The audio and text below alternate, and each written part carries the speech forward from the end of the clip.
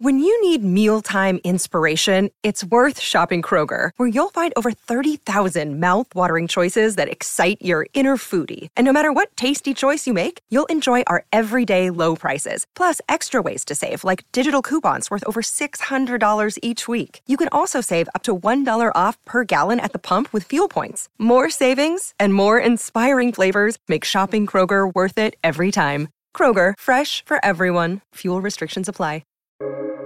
Welcome to the New Books Network. Welcome back to New Books in Food, a podcast channel on the New Books Network. I'm Kelly Spivey, your host for the channel today, and I'll be talking to Jeanne Firth about her new book, Feeding New Orleans: Celebrity Chefs and Reimagining Food Justice. Jeanne is a diversity, equity, and inclusion consultant with visions and was part of the founding staff of Grodat Youth Farm in New Orleans. Welcome, Jeanne. It's so great to have you here today to talk about your book. Oh, thanks, Kelly. Yeah. So I want to get started by kind of getting to know you and your background a little bit better. Can you tell me a little bit about how you came to write this book and why it's important to you? Yeah, thanks. So I'm on the founding staff team, as you mentioned, of Grodat Youth Farm. And I had moved to New Orleans after having been in London and San Francisco. I grew up in Kansas City. I moved to New Orleans about 5 years after Katrina and the flooding from Katrina.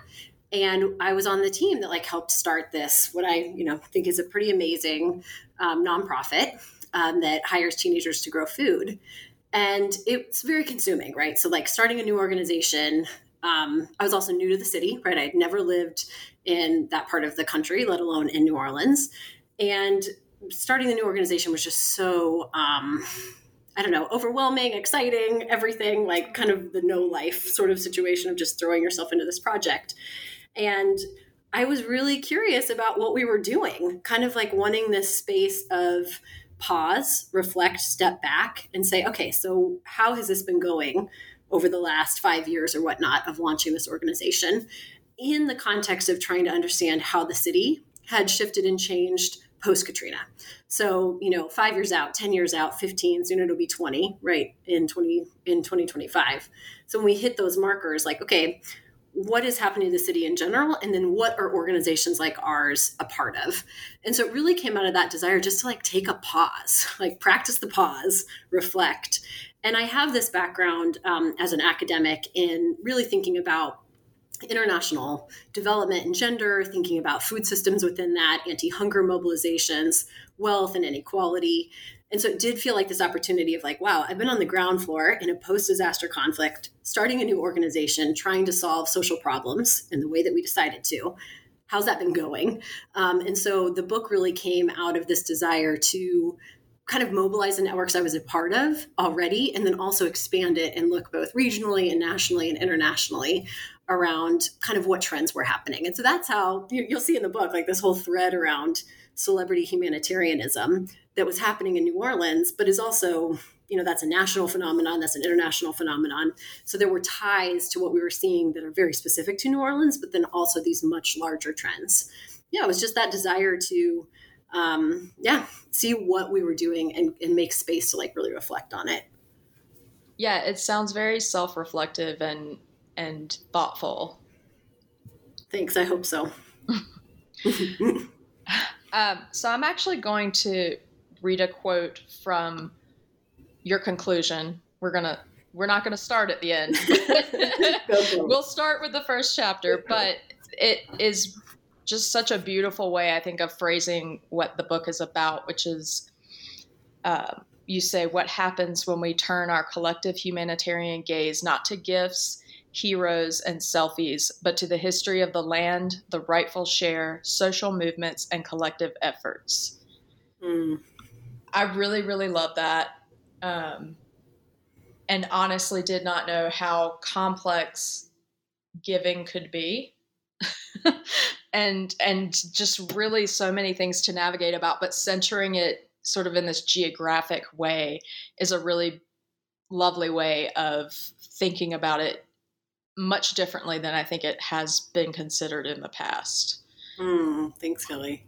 Yeah, I love that you highlight this, like the idea of the complexity of giving, because I do think that there's a way in which so often sort of a public dialogue and even my own engagement with this has been like sort of, there's like a simplicity around like, oh yeah, like there's a way in which the framing around giving can seem sort of uncomplicated. Like, oh yeah, this is about generosity and giving back. And then you start to dig into the morals and the ethics, let alone really looking at all the work that's been done from anthropology, sociology, philosophy. Giving is loaded with complexities, right? And it is, in my understanding, it is all about power and race and class and gender and wealth and inequality, right? Like it's all there. And that's not often how we talk about it. So that is one of the intentions, is like, let's talk about these things. Yeah, I think that's a great way to actually segue from the conclusion back into chapter 1. Great. Well done. Well, you start to talk about, I truly didn't know how many different types of philanthropy and charity and gifts. There's all this terminology surrounding it that I think, I'm not sure, it feels like it hides things that we maybe don't want to hide. But can you talk a little bit about kind of the first chapter, what this shift for philanthropy is, and, you know, why, you said a little bit earlier, but why New Orleans? Mm-hmm. Well, and I'll say one thing too, Kelly, just like around this idea that there's so much specificity of language around gift, giving, philanthropy, what kinds of philanthropy, voluntary giving. And I do think, and there are parts of the book where I try to get pretty granular on, okay, so what do we mean when we say these things? And I don't want to lose the forest for the trees in that. So I do really like, I quote Erica Bornstein, who's an anthropologist, who's done a lot of work around giving.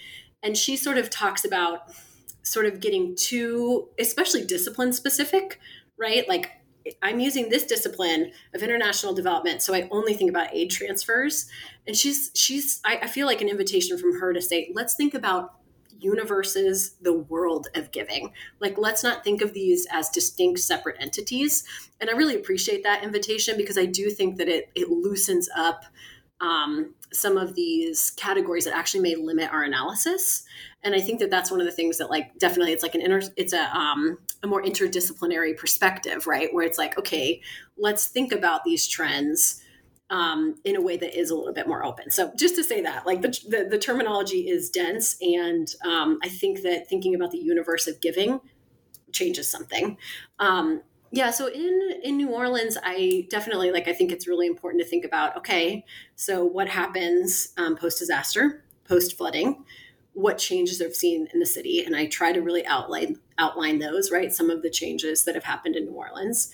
I mean, let alone, right, my own placement in that as a white person who was not from New Orleans, who came and started a nonprofit organization. And as I know, this idea that there weren't very many nonprofits before the flooding. So now there are so many, right? There's so many nonprofits. Even just the way in which, like, something like Give NOLA Day, which is one day a year when the Greater New Orleans Foundation sponsors this, give in any amount to all of these organizations. I mean, it's not uncommon to get 100 emails, even just for me, on that day when organizations are fundraising.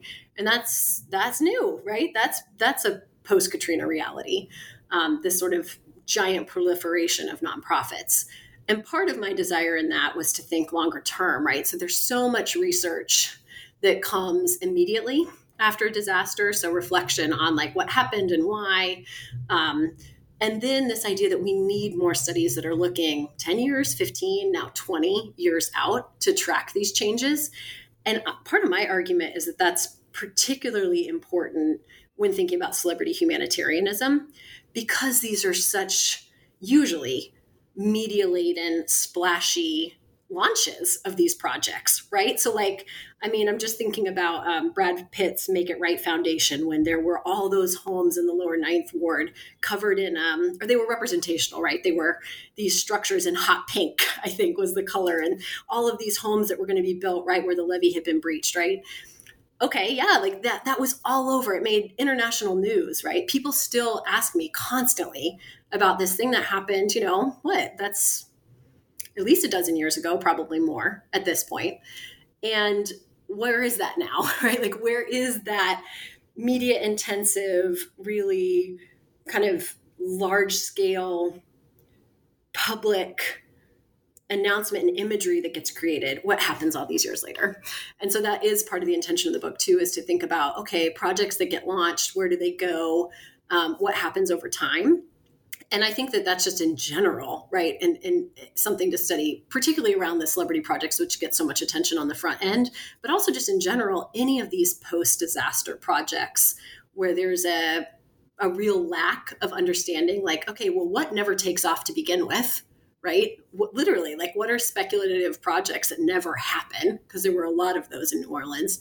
And then even with the ones that do happen, what are the long-term implications, if any? What happens? Yeah, like you can't just swoop in and be a hero and then leave and expect things to continue doing better. Exactly. Yep. And that the research has tended not to really look long term, right? There are some ethnographies and work coming maybe more out of anthropology that are, for example, sticking with one family that evacuated during Katrina and saying, okay, what has your life outcomes been like now, right? But in the most part, a lot of that fades, right? Even though you have these huge events that are truly life altering. I mean, altering not just to people's lives, but also to the way the city looks, right? Like, New Orleans has, by latest count, 100,000 fewer Black residents than before the storm. That's huge demographic change, right? Like, massive. And those sorts of changes over time are so linked, right, with trends around who is the city for, how has the city changed, how is the city redeveloped. So that is one of my key interests. Yeah, and you also mention, which you bring up throughout the book, is the idea of New Orleans having this like authentic culture that we want to preserve. And that's a really, I think authenticity is just a really loaded word in general. Yeah. But I think that also kind of lends itself to this sort of study where we're protecting something, but we can't really define it. Yeah, beautifully said. Right. That authenticity is so fraught, and yet it is also sort of one of those words that like gets used constantly to mean something, and then you scratch it a little bit and it's like, well, does it mean this or this? I mean, I even have that, I think I quote around Tunde Way, who's a Nigerian-born chef, although he doesn't always use the chef title for a lot of strategic reasons. But he talks about opening up a restaurant in St. Roch Market, which got redeveloped in New Orleans. And how I think he had, I forget what was on the menu, but I think it was more traditional Nigerian cuisine. And he just kept getting pressure to put a fried chicken sandwich on the menu. Like that's what tourists wanted, really. And it was like a tourist-focused redevelopment, right? And he had his own feelings about how that felt to do. And I think eventually he did it. And then the shop closed after a while. Probably not for lack of success. It was wildly popular. So I don't even know if that's what it was, but probably his own. He's got like so many other projects to do it to focus on, right? But just this way in which something like that, and that's something that comes up in the book so much too, is this idea of like, what does it mean to represent authenticity to tourists, really? And that so much of the post-Katrina redevelopment plan was like, let's make this culture our commodity. Let's make culture the thing that is good for business. And so maximizing that really is in this exact venue that you're talking about, I think, which is, well, we have to represent something authentic because that's what's going to get people to come here. But then what do local people who make food, right? Chefs and cooks, what do they want to be cooking and how do they want to be representing that? Both with a long tradition in New Orleans, but then also a whole lot of other influences that are culinary and important that definitely may not get represented in that kind of tourist imaginary of what they think they're going to get when they go to New Orleans. Yeah, I think St. Roch is a really good example of that, just because of when I was there, you're kind of in a different world when you go in the market. It's like a very clean and polished and just consumery feeling space.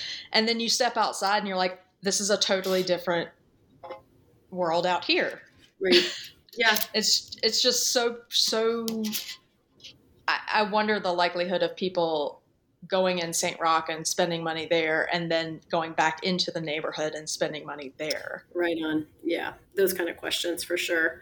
It's like what got redeveloped and for whom is still a key piece of the question, right? Like what got developed, what got redeveloped, who does it serve? And part of my lens is that is literally like what restaurants got reopened and who do they serve, right? Like what was, because there has been so much celebration about New Orleans food scene thriving post-Katrina, right? This restaurant renaissance idea.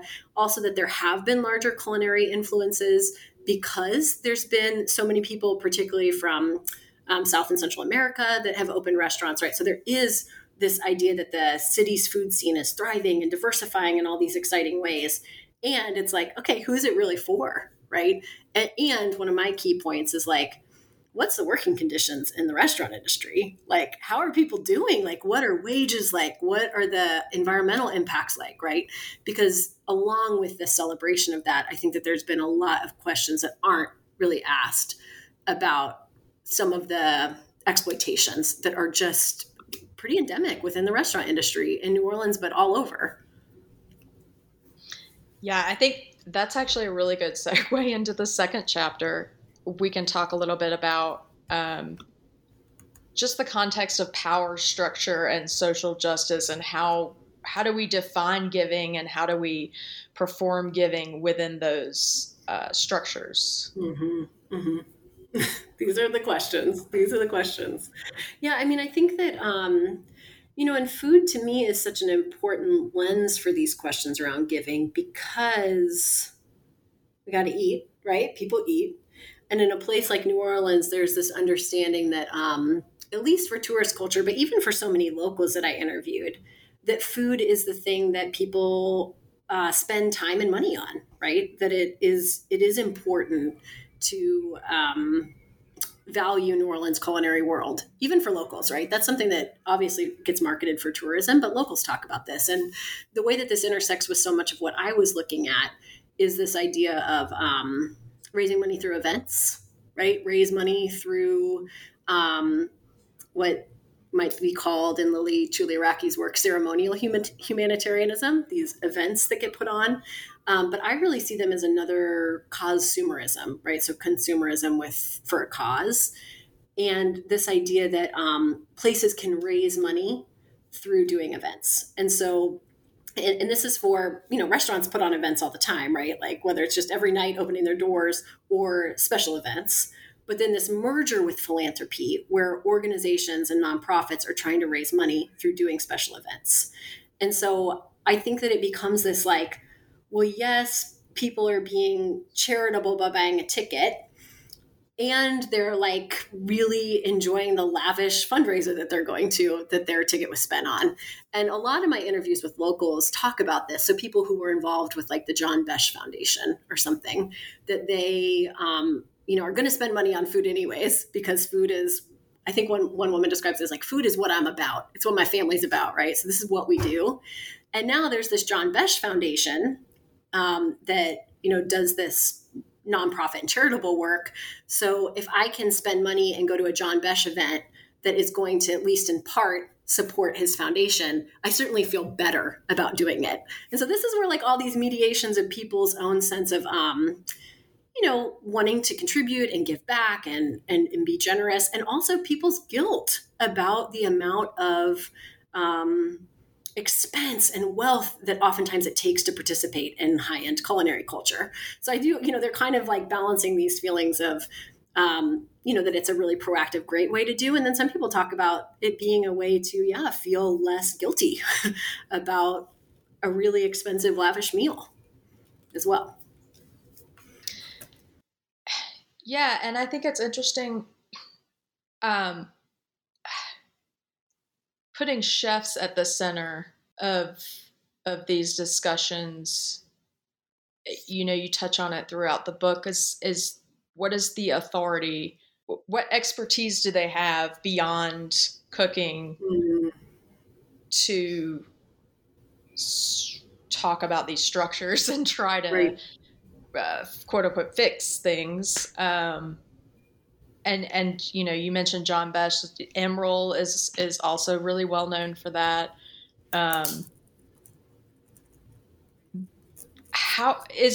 Did chefs kind of rise to the top because New Orleans is such a food city? I think so. I mean, I try to make this argument that New Orleans was already a place known for its food, right, for a really long time, and that there already had so many chefs already had a national profile. And then when Katrina hits, they really get involved on the ground of doing food aid, right? Doing like literally, feeding like John Besh, feeding people in a Walmart parking lot, like making giant pots of red beans for first responders. And so like all of this, and then small restaurants, right? Like all these little small restaurants that were feeding people for free or were like struggling to keep their doors open. So you have all of that. And then I think that to kind of what I was hearing your question too is around this like idea of chef's authority. I think that there's something that happened, this idea of culinary capital, right? This idea that chefs are imbued with this special form of culinary capital as authentic, quote unquote, ambassadors of the city, who then were helping rebuild the city, both through doing food aid, but then also reopening their restaurants, which like restaurants reopening was a huge deal, right? Cannot be undercut how important it was to the sort of like psyche and soul of the city when restaurants started to reopen. Like just people talk about it being so emotional that they could like go out to eat in this place where they had lost their homes and their businesses and their friends weren't back, So all of that's happening. So they've got this culinary capital. And then there's this push, right, that I'm naming that I was a part of to create formal nonprofits, right? Like this was a thing that was happening in New Orleans post-Katrina, post-disaster.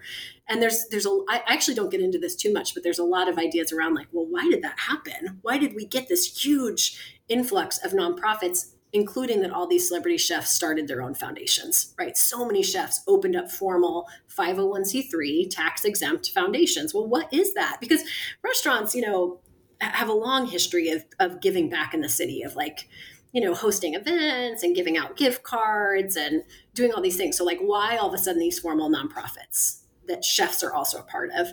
And I do think that's to your point around this idea that chefs have kind of had that they've been positioned in a way really strongly to be leaders in those kind of philanthropic efforts for all of these reasons. And then that question that you brought, which is like, are they really the best people to be intervening in social issues, right? Are they really? And that's a debate. I mean, and I really have heard how from kind of corporate social responsibility, corporate CSR thinking, there's this idea that really aligning a business's philanthropy is a good thing, right? Like you do what you do best in your philanthropic efforts, right? So like in those ways, a lot of what the chefs in New Orleans have done to like focus on culinary training for young people, doing, job skills training in schools or at nonprofits around the restaurant and service industry, right? Like those things seem like a slam dunk. And the way that I kind of, what I was experiencing as an ethnographer was the complications of the inequalities of the restaurant industry.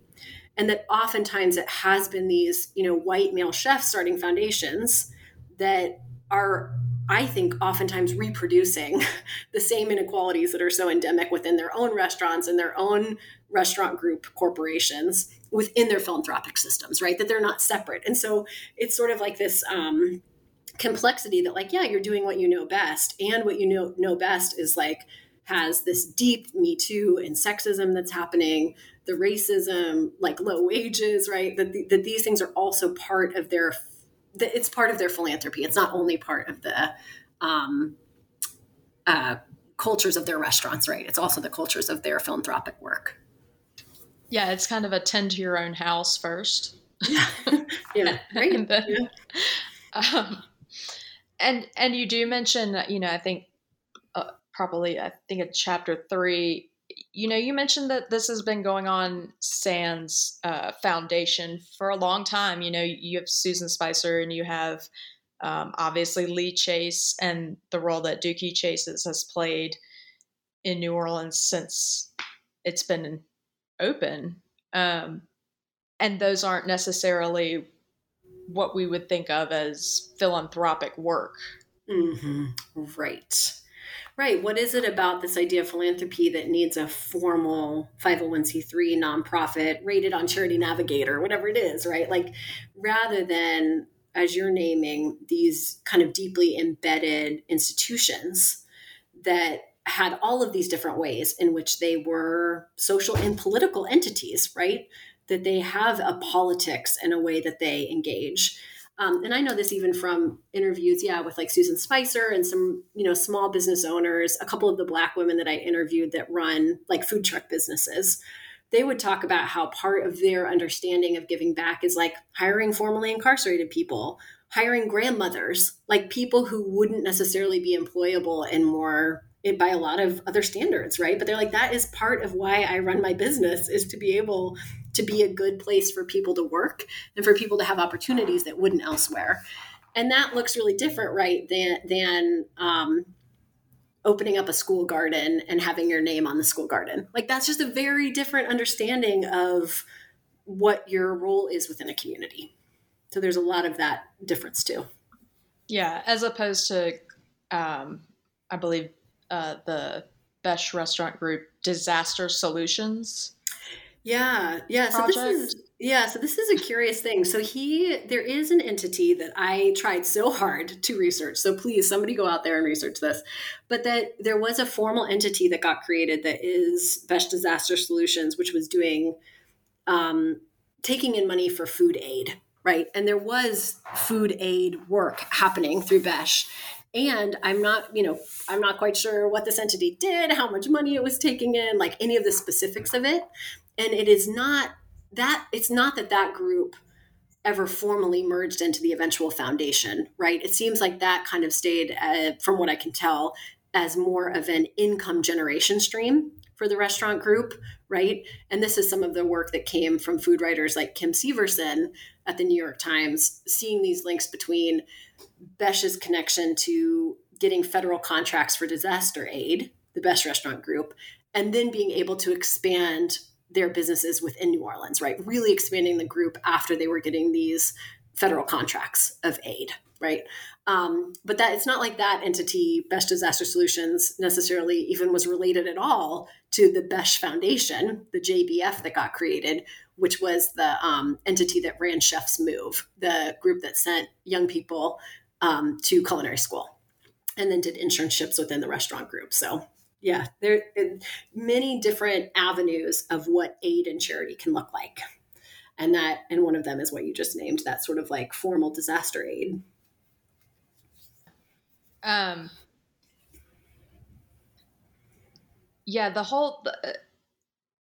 whole foundation, the way that everything is set up is really interesting. And I would really like to talk about Chef's Move, because I find it interesting that the goal is to kind of cultivate culinary talent.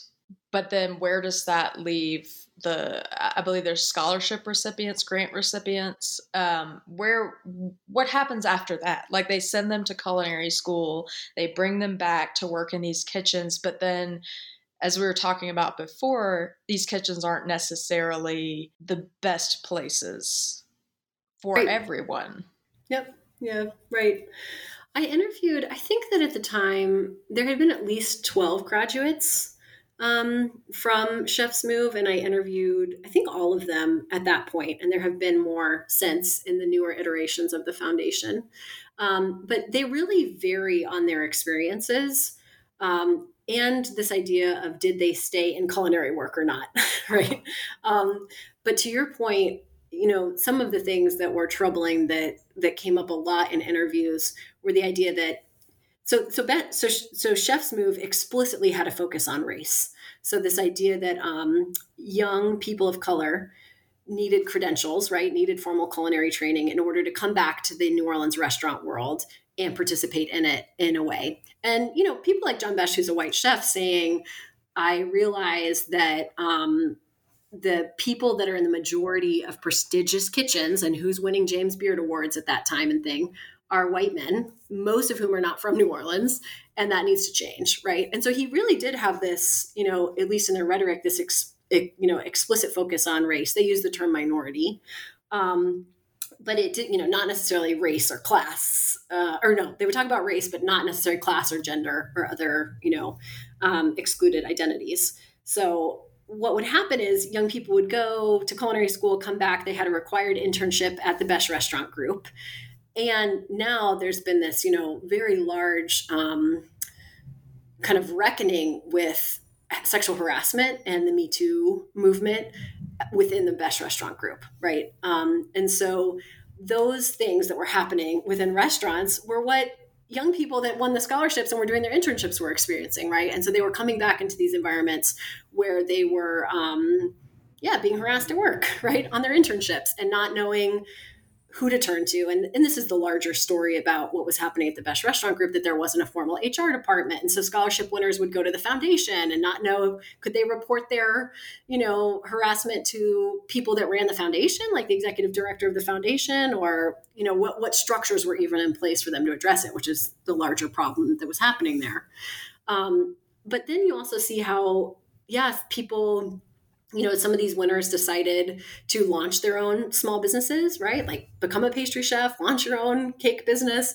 Others went on to be on Top Shelf, right? To like be in some of these kind of celebrity worlds around the culinary world and gourmet culinary culture. And then you have others who left cooking, right? Who don't do it. And then there are others who found really stable but non-glamorous jobs, as they would talk about it. And they would, cook. I interviewed one person who cooks for several people who do catering or who work for an airline company that does food for the airlines, right? And these are stable, maybe more 9-to-5 jobs, right? With a salary and benefits, but they're not glamorous. And so even in my interviews with some of those former scholarship winners, they would kind of be like, oh man, I haven't really done what the foundation wanted me to do. The foundation wanted me to become this rock star chef who's going to become the new face of New Orleans. And instead I'm just paying my bills and taking care of my kids by working this 9-to-5 cooking job kind of thing. And even in those terms, right, this distinguishing between being a chef and being a cook starts to come up, right? Yeah, I think my question there is why is one more valid than the other? Oh my gosh, do you have thoughts on this? I know you know this world. I have a lot of thoughts on this. I think that especially when you're talking about rebuilding New Orleans, it's so hard to pull apart the business aspect of things from just living life. I think chef is a really weird term that people continually like to say is, it's really more about being in charge of the kitchen. It's more about, the brigade system and all of these things. And it's not what it used to be.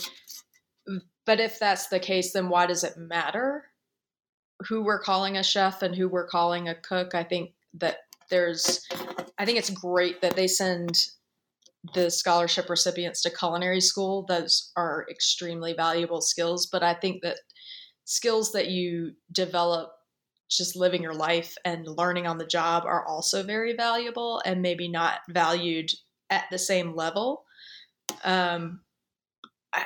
For me, I think cooking food for an airline is just as valuable as doing a 8-course tasting menu. Probably more so, honestly, if people you're reaching more people, you're feeding more people. I could go on all day about, no, that's great. about that. Yeah. You're making me think too of why they're, because even in the way that somebody like Besh Foundation presented their work, there was so much focus on the culinary scholarship, right? Getting sent to these elite schools like the ICC in New York, or and to your point too, this idea that actually so much of what you learn is on the job training or these other skills, and even the foundation chose not to really focus on that, right? And when I talk to past winners, they talk a lot about their internships, right? Actually, they talked, honestly, I'd have to look, but they talked so little about formal education in school, right? They would be like, oh, it was amazing to be in New York or something, but then what we really spent the bulk of our time talking about was like what it was like to work in a kitchen, right? Like what it was like to work at one of these places, and the importance of that training, right? And yeah, there's so many things you just said. I also think this idea too that, I don't know. We could take it in so many directions. They have values. Each thing has its own value in its own space.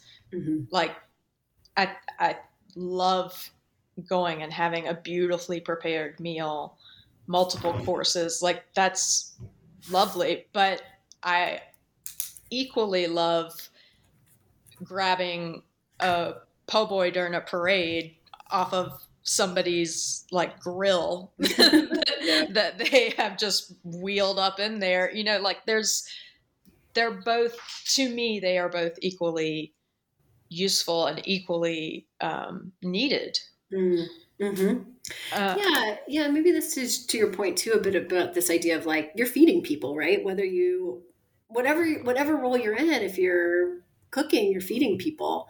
And I really heard some of those reflections from people who had stepped away from more like big name kitchens and were cooking in other capacities. And so there's a lot of research on this, I think, from Deborah Harris and Patty Gieffrey's work. They have a book called Taking the Heat, which is really about gender in formal kitchens.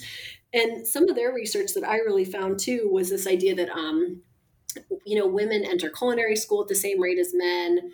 They sort of start to drop off in formal restaurant work, but then over time they are the most likely to leave, the formal restaurant industry. And some of my interviews with people that were like that were like, I found other ways to cook for people. First of all, because of discrimination within the restaurant industry, I would argue, right, that it has been so much harder on women, people of color, women of color, to get the recognition that they want and deserve, and the access to capital to open restaurants. All of these structural and cultural reasons that access has been denied.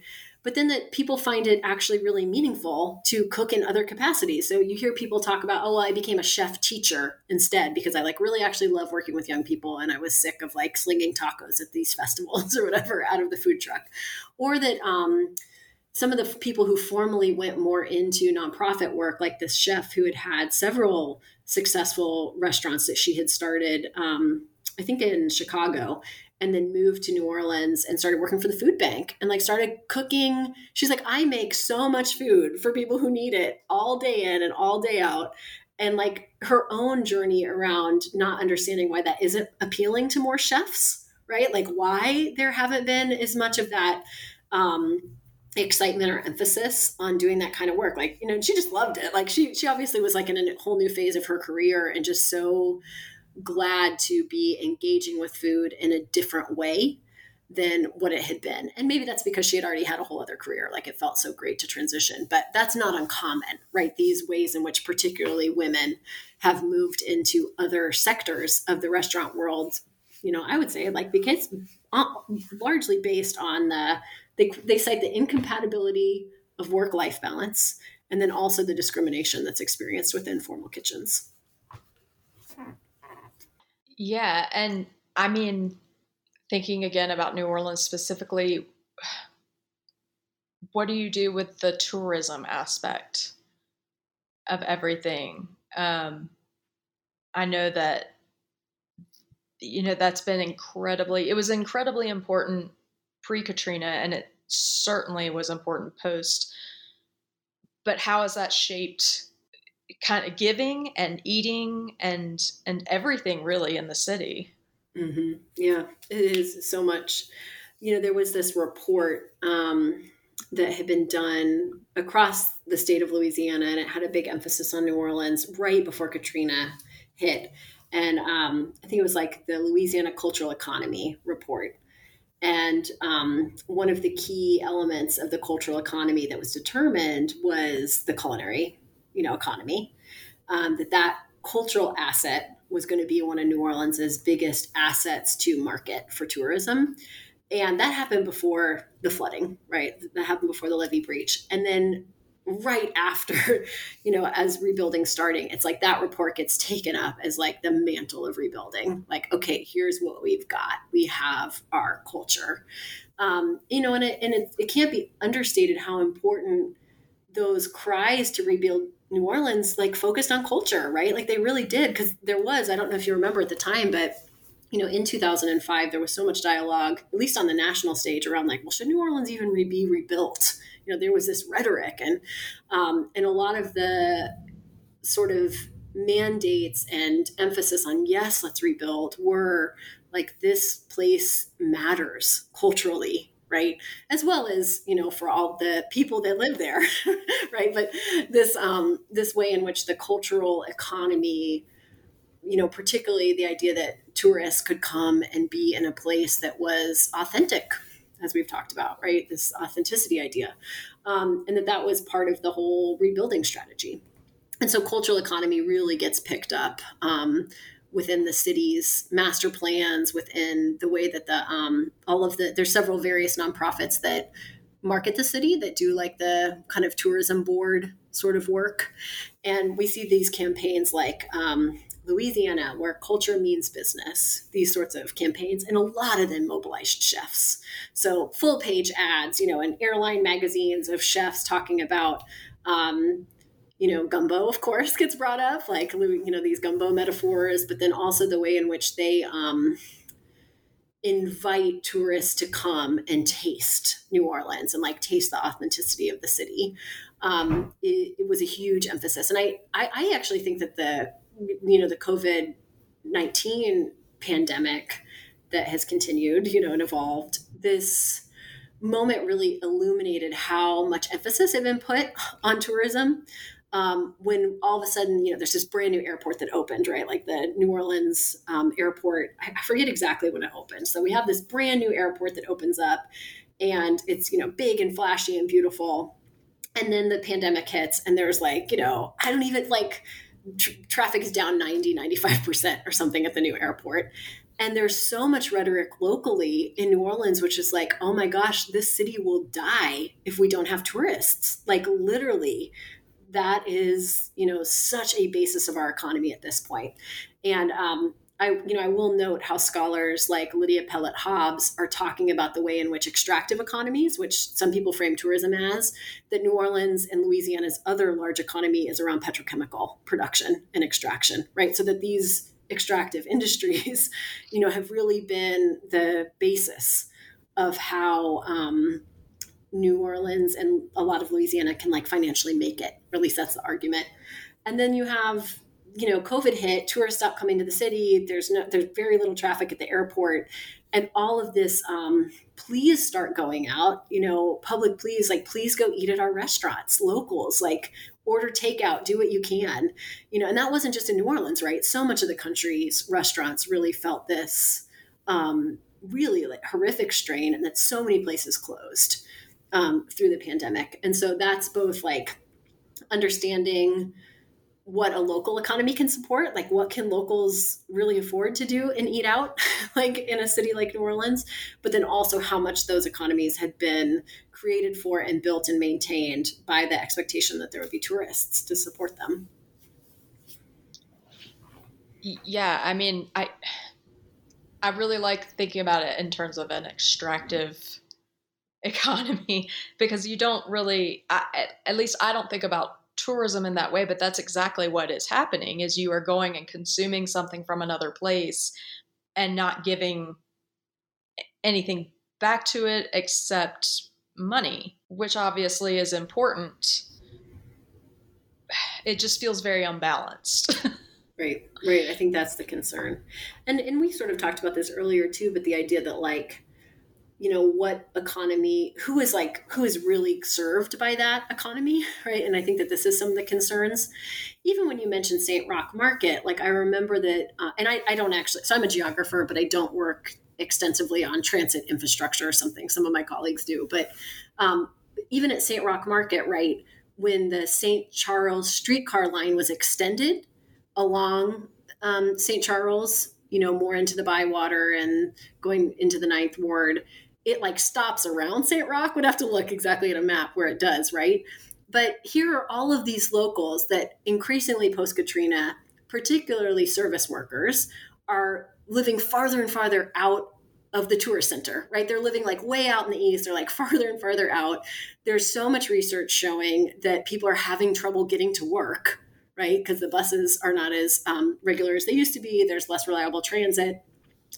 And then you have this streetcar line get extended, but it really runs from like the kind of tourist core of downtown into then like ending around St. Roch Market, and that's not actually for locals, right? I mean, some locals ride the streetcar, great if it's on your very slim transit line, but the vast majority of people that are working in the service industry and making the service industry happen are not able to access these pieces of infrastructure that are built for tourist culture, right? So there's these kind of just lack of connection between what it would really take to continue to have like a thriving New Orleans and then supporting the people that make that happen. Those kind of disconnects. Yeah. And I think actually that's a good place to kind of turn over to the history of the land and Grodat and the experience of fundraising with them versus the sort of glossy experience of the Besh Foundation. Mm-hmm. Yeah, so I went to a bunch of Grodat's attempts to earn money, and this all kind of started after I had already left the organization. I had been the assistant director there and on the founding team, and then I left and started studying all of this. And one of the ideas is that Grodat wanted to try to have earned revenue as part of our portfolio of making it work as a nonprofit. And I'll say that a lot of that comes out of a concern and research on the way in which being entirely dependent on grants and on donors can have something like mission drift, right? So if you're entirely dependent on getting money from other people, you're also at the whim of those other institutions to get money. And a lot of this comes out of, really wonderful thinking from groups like Incite Women of Color Against Violence's book, The Revolution Will Not Be Funded, which is still just so rich with its offerings for these conversations. So Grodat's like, okay, we need to earn some of our own money. And so some of that came through produce sales, right? Like selling what is grown on the farm. But then another idea was like, okay, let's have a revenue of events. Let's do high-end dining events on the farm with guest chefs where we feature at least some, if not a lot, of what we're growing seasonally on the farm and charge people to come, and like have tickets for guests. And I kind of like this like slippage between are they guests or are they donors, right? Like who's coming to the farm to eat there? Are they guests? Are they donors? How do we talk about these people? And I loved the pushback. Actually, I remember in one interview, somebody who works at Grodat was just like, listen, we are adults. We are all guests on this farm. Like this is a teenager's farm. Like if you are an adult here, you are a guest, like that was the framing. But so starting these dinners on the farm or farm dinners. And I had the experience of volunteering at a bunch of those. And I've worked, in kitchens, mainly more like small kind of farm to table places. I worked at an amazing cafe in San Francisco's Mission District called Mission Pie that was connected with a pie ranch in Pescadero, and a bunch of local high school students and teenagers would work at the farm and be paired with some of us adults. So I had this experience of doing that kind of work, and yet still feeling so just absolutely incompetent at throwing these dinners on the farm. And so, I would sort of watch how this professionalized corporate group, somebody like the Besh Restaurant Group or the Link Strajewski Foundation, Donald Link's, restaurants, would throw these like flawless events, like just beautiful, like, incredibly competent, well-trained staff, just the resources they had around, like how they were serving, right? Like literally the like systems that get set up to serve the meal, the plating system, how beautiful it all looks, right? So you would have that from the restaurant groups that Grodat was partnering with. And then there would be this like cadre of like random volunteers like me trying to like throw together this event at the farm, which is completely outside of our expertise and knowledge. Right. And I like have this memory of pouring some beautiful champagne I can't even remember what it was now, but I couldn't pronounce the name of it. And my hand was shaking like so badly as I'm like pouring this into this diner, because I knew that people had paid at least $100 a pop to be there, sometimes quite a bit more. And just feeling like this was not what the farm does, right? Like, this is not what we do at Groda. Like, it's not our expertise. We grow food. And so there's a lot more to say about those kind of tensions between being a place that grows food and then being a place that has like a really high-end dinner to try to raise money. It does feel like there's a lot of pressure to raise money in a way that is fun and beneficial for the donors, more so than anyone else. This is a critique that came up a lot, even from chefs, right? I remember a couple of, these were some smaller scale chefs, but several of them are women who have won, huge culinary awards nationally. And a couple of them talked about these ideas around like, like we all want to have a good time. Let's throw an awesome party, right? And so this is sort of the like gala model. The term that they've been using in New Orleans and maybe elsewhere is like dine around events, where a bunch of chefs come in and cook like small plates or, little appetizers. And then there's music and other events, right? Auctions, always auctions. Like, that is a key feature of how nonprofit fundraising happens. So they have these events. And, I remember this one chef in particular talking about like, this is great. Like, we love a party. This is awesome. And why does it always have to be a party? Like, why don't we just give money to places? Like, why does it have to be these media-laden, splashy events that we're talking about, right? And I don't know. I mean, my answer to that is that it's marketing. These are marketing events, right? And a lot of chefs are also very straightforward around that. Like, they do charitable activities in order to advertise their restaurants, right? A lot of times the formal foundations that get started come out of their marketing department, right? The people that start their foundations, I found this at quite a few of these, new foundations that chefs have started. It's their marketing teams who launch their foundation, right? It's those people, that's their expertise, that's their experience. And so they're not shy often around this, like, yes, like, this is good press. This is good publicity for the restaurant. Sure, maybe we're giving back. Maybe we're really excited about that. And we can guarantee that this is like good for our business. This is good financial investment. It seems as though these type of events tend to reiterate power structures. And I'm thinking really about when you're describing the Besh event and then bringing out the scholarship recipients to this crowd, sort of like presenting, these people in need to this crowd of ostensibly wealthy people. And then the description of the dinner at Grodat, where some of the people that came assumed that the hired waiters and things were in need. Mm-hmm. Yeah, right.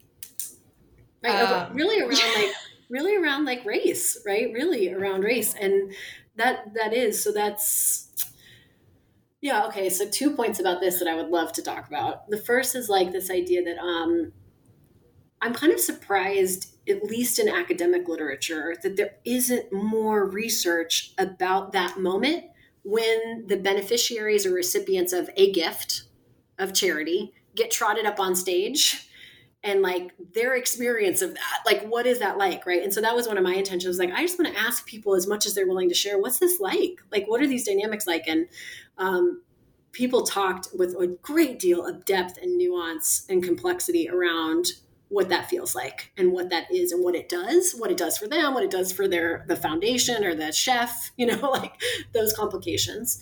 So I just think that there's like a real need. There's some research that's great about like representation in advertising campaigns, like, flyers or commercials on TV, right? But like literally that we have all these public events, and when that happens, when there's a testimonial from one of the participants or something, right, that this happens.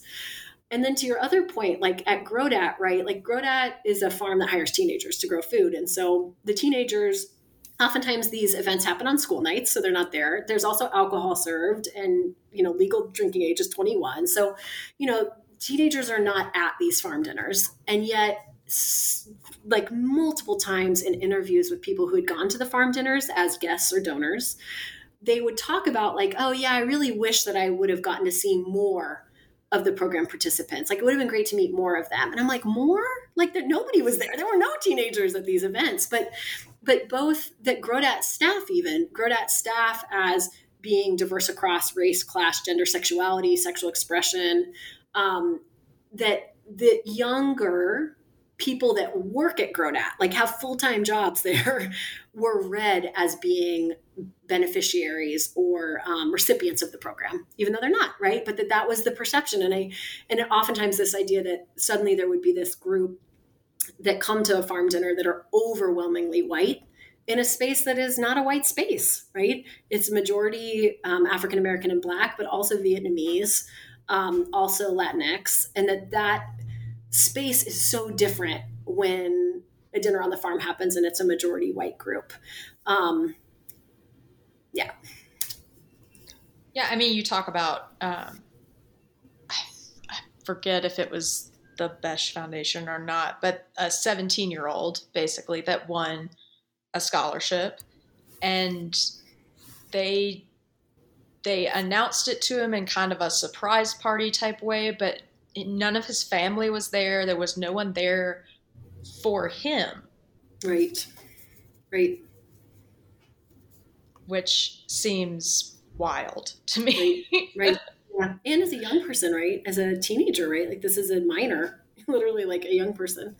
And I think, there was this, when he won the scholarship, they had a very kind of a fancy party. He didn't know that he was going to win, right? And there was like this big reveal at this private party at one of the Besh kind of private event venues. And I remember, I don't know if they were there, but I know that the mayor was invited. I don't know if the mayor actually attended, but there was all this press there and the mayor was invited. And one of the former directors of the Besh Foundation, who actually left based on her experiences of racism and sexism, she was the one that was just like, wait, why can he not have family there? Like, why isn't anybody there for him, for this young winner? And she was told, we don't know what type of people that the kids are going to bring, right? That the Chefs and Ms. Winners are going to bring. So we don't invite them. Now that policy changed over time, but there was a lot of pushback around this idea of like, who is welcome in these spaces? And I just remember the director saying like, wait a second, we're going to invite the mayor of New Orleans, but not this kid's parents, right? Those tensions.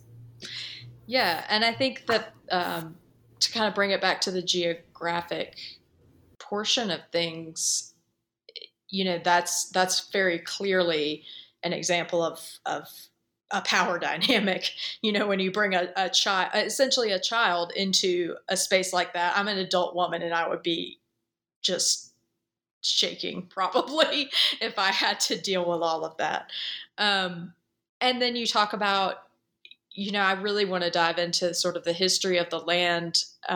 You talk about the land that Grodat was built on, which is City Park. And honestly, I did not know the majority of the history of City Park. And I think it is so valuable when you're thinking about the history of the land, specifically in philanthropic work. Right. Yeah. Thanks. I think it's really important too. And I think that so much of my own interest in geography as a discipline has really been sparked by spending so much time doing history of the land work in New Orleans and at Grodat. I'm part of a collective that's done writing and other kind of scholarly and projects together around this idea, inspired by this workshop that happens at Grodat, which does exactly what you're saying. It looks at the history of the space where there is now a youth farm and tries to understand the human and non-human elements that have made the geographic space what it is, literally like why the landforms look the way that they do today.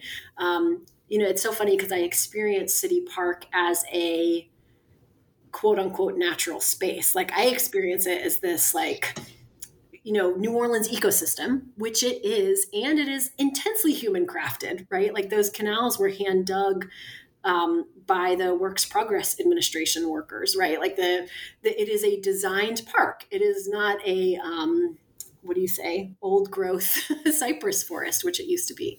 So just really understanding the ways in which humans have interacted with that place and changed it, and what it means for us right now.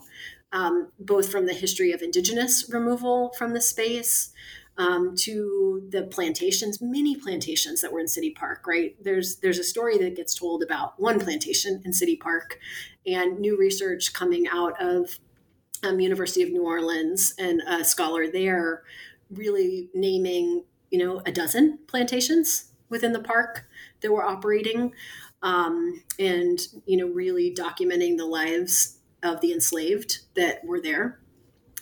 And then the segregated park, right? So like even young people who work at Grodat talking about how their grandparents would say, I couldn't go to that park when I was a kid, right? It was still segregated. And that there was a swimming pool at City Park before desegregation that was closed, like so many pools across the United States, once public spaces formally were required to desegregate, and the pool just got closed. So what does all of that mean, right, at Grodat today? And then really, I want to place directly something like both Teenagers Growing Food, right, a nonprofit that got developed after Katrina, and the farm dinners all happening on this land, which has the history that it has. And what does that mean? And I do think that it immediately takes a conversation. And this is from Robin Wall Kimmerer's work, where she really talks about the idea that if you learn a land's history, it often contains the information about what to do going forward, what kind of healing the land needs, what kind of restoration, restoration, is needed for the land. And so taking those ideas, it's like really important to know the history. And then what does that mean today? How does that inform the way that Grodat raises money on the farm, right? Like what is that tells us something about the ways in which engagement in 2022, 2023, 2024 and onwards, what it can look like, and how to be, stewards of the land that bear the responsibility for moving into that future. Yeah, I mean, I think, when you talk about City Park, obviously it starts, it's a swamp, more or less, but it's a home to quite a lot of indigenous peoples. Then it becomes a plantation, or then it is forcibly made a plantation. Mm-hmm, mm-hmm.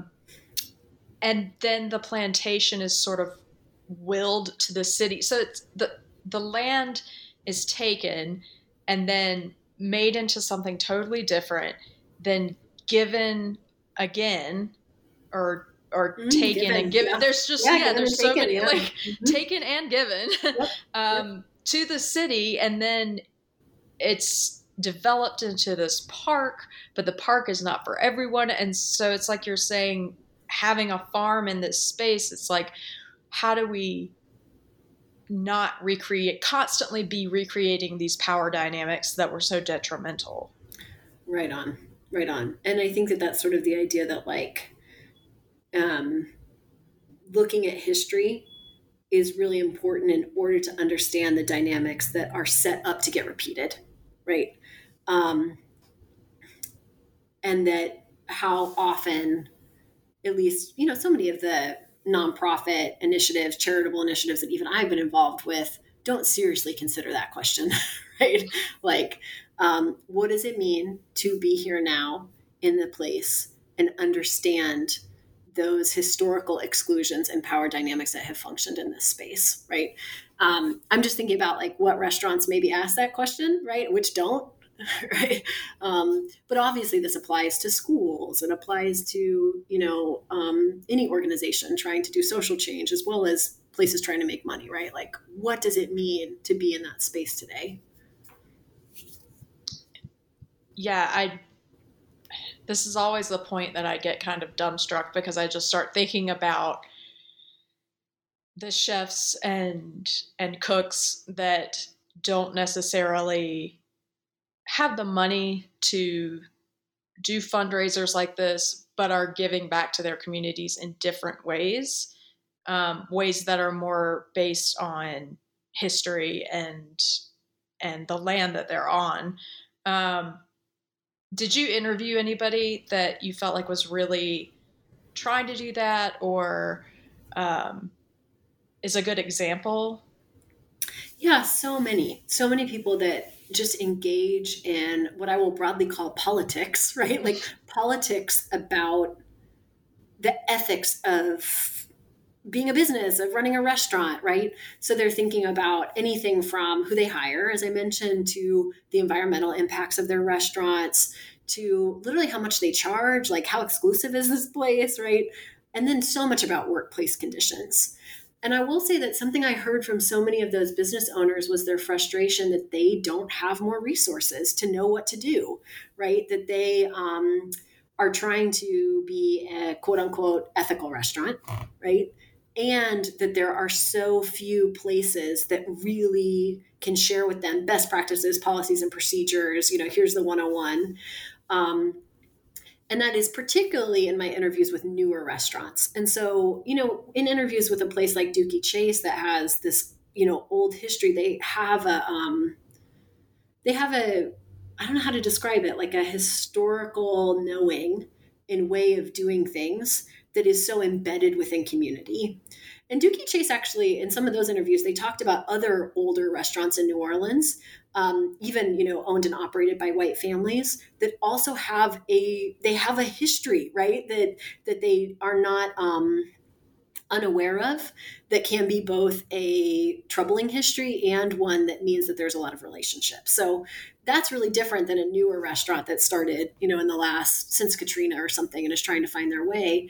And that so many of those organizations are saying, what do we do? And their own frustration that there aren't more research entities, labor rights groups that support restaurants in doing the kind of work that they want to do. So these are groups that are really critical. These are restaurant owners that are really critical of something like the National Restaurant Association, the other NRA as they get called, for not being a leader in labor standards, for not being a best practices in how to have a healthy, functional, environmental workplace, right?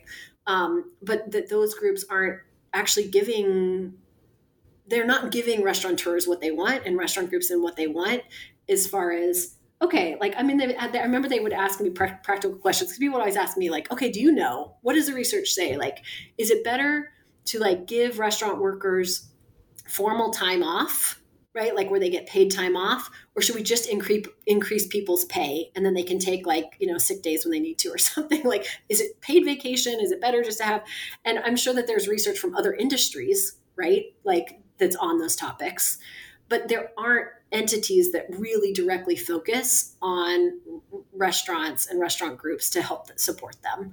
And so they struggle. They struggle to figure out what to do. And they turn to best practices done by restaurants in other parts of the country or their peers. Like I found this a lot in all across the spectrum, maybe not a radical finding, but it's so important how much chefs and cooks look to their peers for information about what they should do and how they should do it. And that's in their business operations. That's in how they run things, but it's also in their philanthropy. Like, hey, look over here. Like this group is doing this. Like there's just so much replication, for better or worse, right? Around like, oh, this is the thing that we should be doing, both internally or philanthropically. And so we're going to do that thing because these other famous chefs are doing it, right? So there's all of this replication. In marketing, I think they call it steal, steal, steal, right? Like, but that really is, they look to, who's successful in their industry to replicate and do that. Yeah, as opposed to, one of the things you mentioned is instead of trying to do your own thing, why not support organizations that are already trying to do that thing? Or, I think you're talking a little bit more about, restaurant practices and fortunately we're getting a lot more organizations now that are helping with that. I think, larger organizations that are really focused on, work-life balance and diversity and inclusion. But I also think about, if you do want to give back to the community at large, why not just focus on something that is already in existence? Mm-hmm. Yeah, and that is a critique I heard both from, small nonprofits working in New Orleans, like don't start a new community farm, right? Even grow that, right? Like don't start a new organization, like give money to our farm that's been in the lower 9 for the last, 20 years or whatnot, like fund us.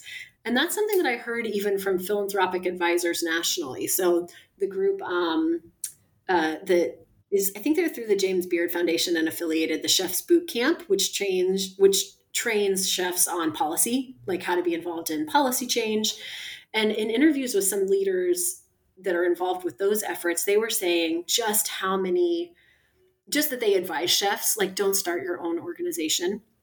Most of the time, that is going to become more burdensome than you can even imagine as far as the amount of resources, expertise that have to go into running a whole separate 501c3 nonprofit, like literally give grants and make grants and give money away, right? Like do that, and this was from somebody at the Chef's Boot Camp who had named that the James Beard Foundation gets approached a surprising number of times by chefs who say, hey, I started this philanthropic initiative. I can't manage it anymore.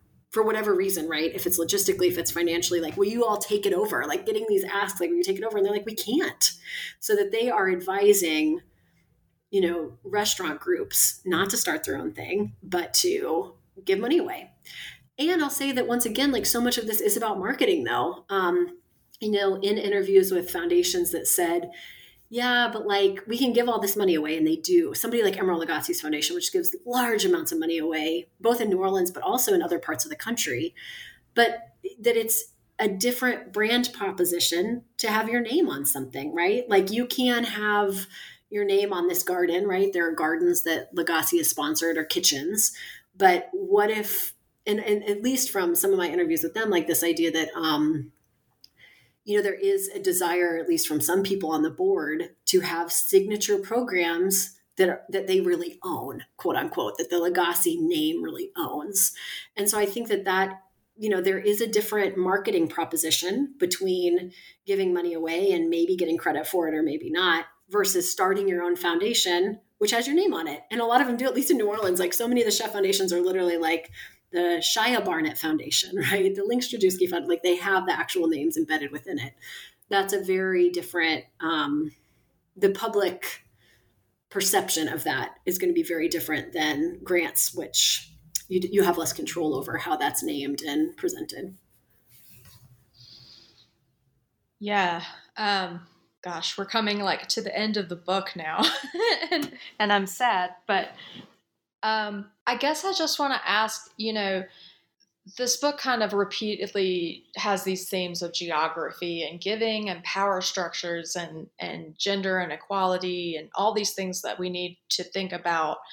And then you ask a question at the end, which is, why do we continue to think in terms of giving? Can you just talk a little bit about what that means, and especially in the context of your research in the field, like why are we thinking about this in terms of giving instead of, who is giving and where is it being given and all these other questions? Right. I really like to come to the idea that there are just other ways to redistribute wealth than requiring on private foundations and private individuals to redistribute it, right? Because we know we're in this context of vast inequality. We know that there are social problems that are not being solved.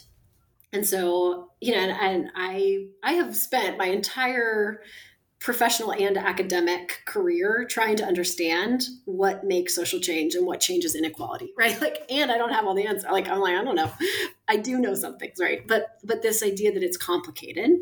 And I think that we, to come to some of those questions are around, okay, what does it look like for there to be less emphasis on private philanthropy and more emphasis on social provisioning that comes through the city or the state, right? Just to ask those questions, right? And these are political issues, right? It really is about who do we believe are the best entities to address social inequalities, right? So what does it mean if there was more, either tax revenue, money circulating through formal state-based systems or city-based or government systems, right? What does that mean? I also look at something like James Ferguson's work on the idea of the rightful share. So unconditional cash transfers, right? Give people money, right? And how that is why there is often so much tension, discomfort with the idea of just giving people money. That there is, and I would say that I understand this in the United States is like there is such a deeply embedded work ethic, individualism and work ethic. I'm from a farming family. Like that is our bread and butter, right? Like it is noble to work hard and earn money for that. So what does it look like if people just receive a rightful share of a country's wealth? No questions asked, right? I think of Silvia Federici's work around the commons and the idea of the commons as shared space, and is offering very different possibilities than extractive capitalism or advanced capitalism, how we want to frame it. So just to me, right, like opening up these questions and not getting so stuck in only thinking about philanthropy. And this is something too that comes to me through, I think it's maybe Erica Bornstein's work, but this idea that certain solutions become possible in certain moments, right? So like right now, the solution is like, well, we need celebrities to like start big foundations and like correct for our social ills, and we need to buy things, right? Like we as consumers need to like buy ethical things. We need to vote with our fork. We need to vote with our Visa card, whatever it is, right? Those configurations are like unique to this moment in time, as that is what is seen as possible. So what other ways are possible, right? And so much of this coming out of like, even when I was talking about Incite Women of Color Against Violence's work, like that there have been these deep threads through feminist work like that, women of color feminist work, to say, okay, well, what other possibilities are there? Clyde Woods, who I cite so much in the book, talks about very different visions for development coming from freedom struggles, right? And from freedom movements that I love this because, Clyde Woods and I both have a background in development, thinking about international development. So that was really so much of his lens, as I understand it. And then you have Clyde Woods as a historian saying, okay, but what if the vision of development looked really, really different in Mississippi and in the South and New Orleans than what a more dominant white lens of development had looked like? What if we have a freedom vision for development? So, just to me, it's these questions, Kelly, around just coming to the idea that maybe there are possibilities for how to address inequality that aren't just about giving and receiving and philanthropy. It's really beautifully said. Thank you. Do you have anything that you want to add or touch on before we wrap things up? No, I'll just appreciate you. It's so wonderful to be in conversation with you. And I love your, from what I know about your history, your investment in New Orleans and your experience as a pastry chef. And it's exciting to talk with somebody who has such intimate knowledge. And in a way too, right, that I'm an outsider. I haven't been a chef, right? And so I love to be in conversation with you where you bring that expertise, and your generosity of interest in all of it is really beautiful. Well, thank you so much. It's been just really wonderful talking to you today. Thanks.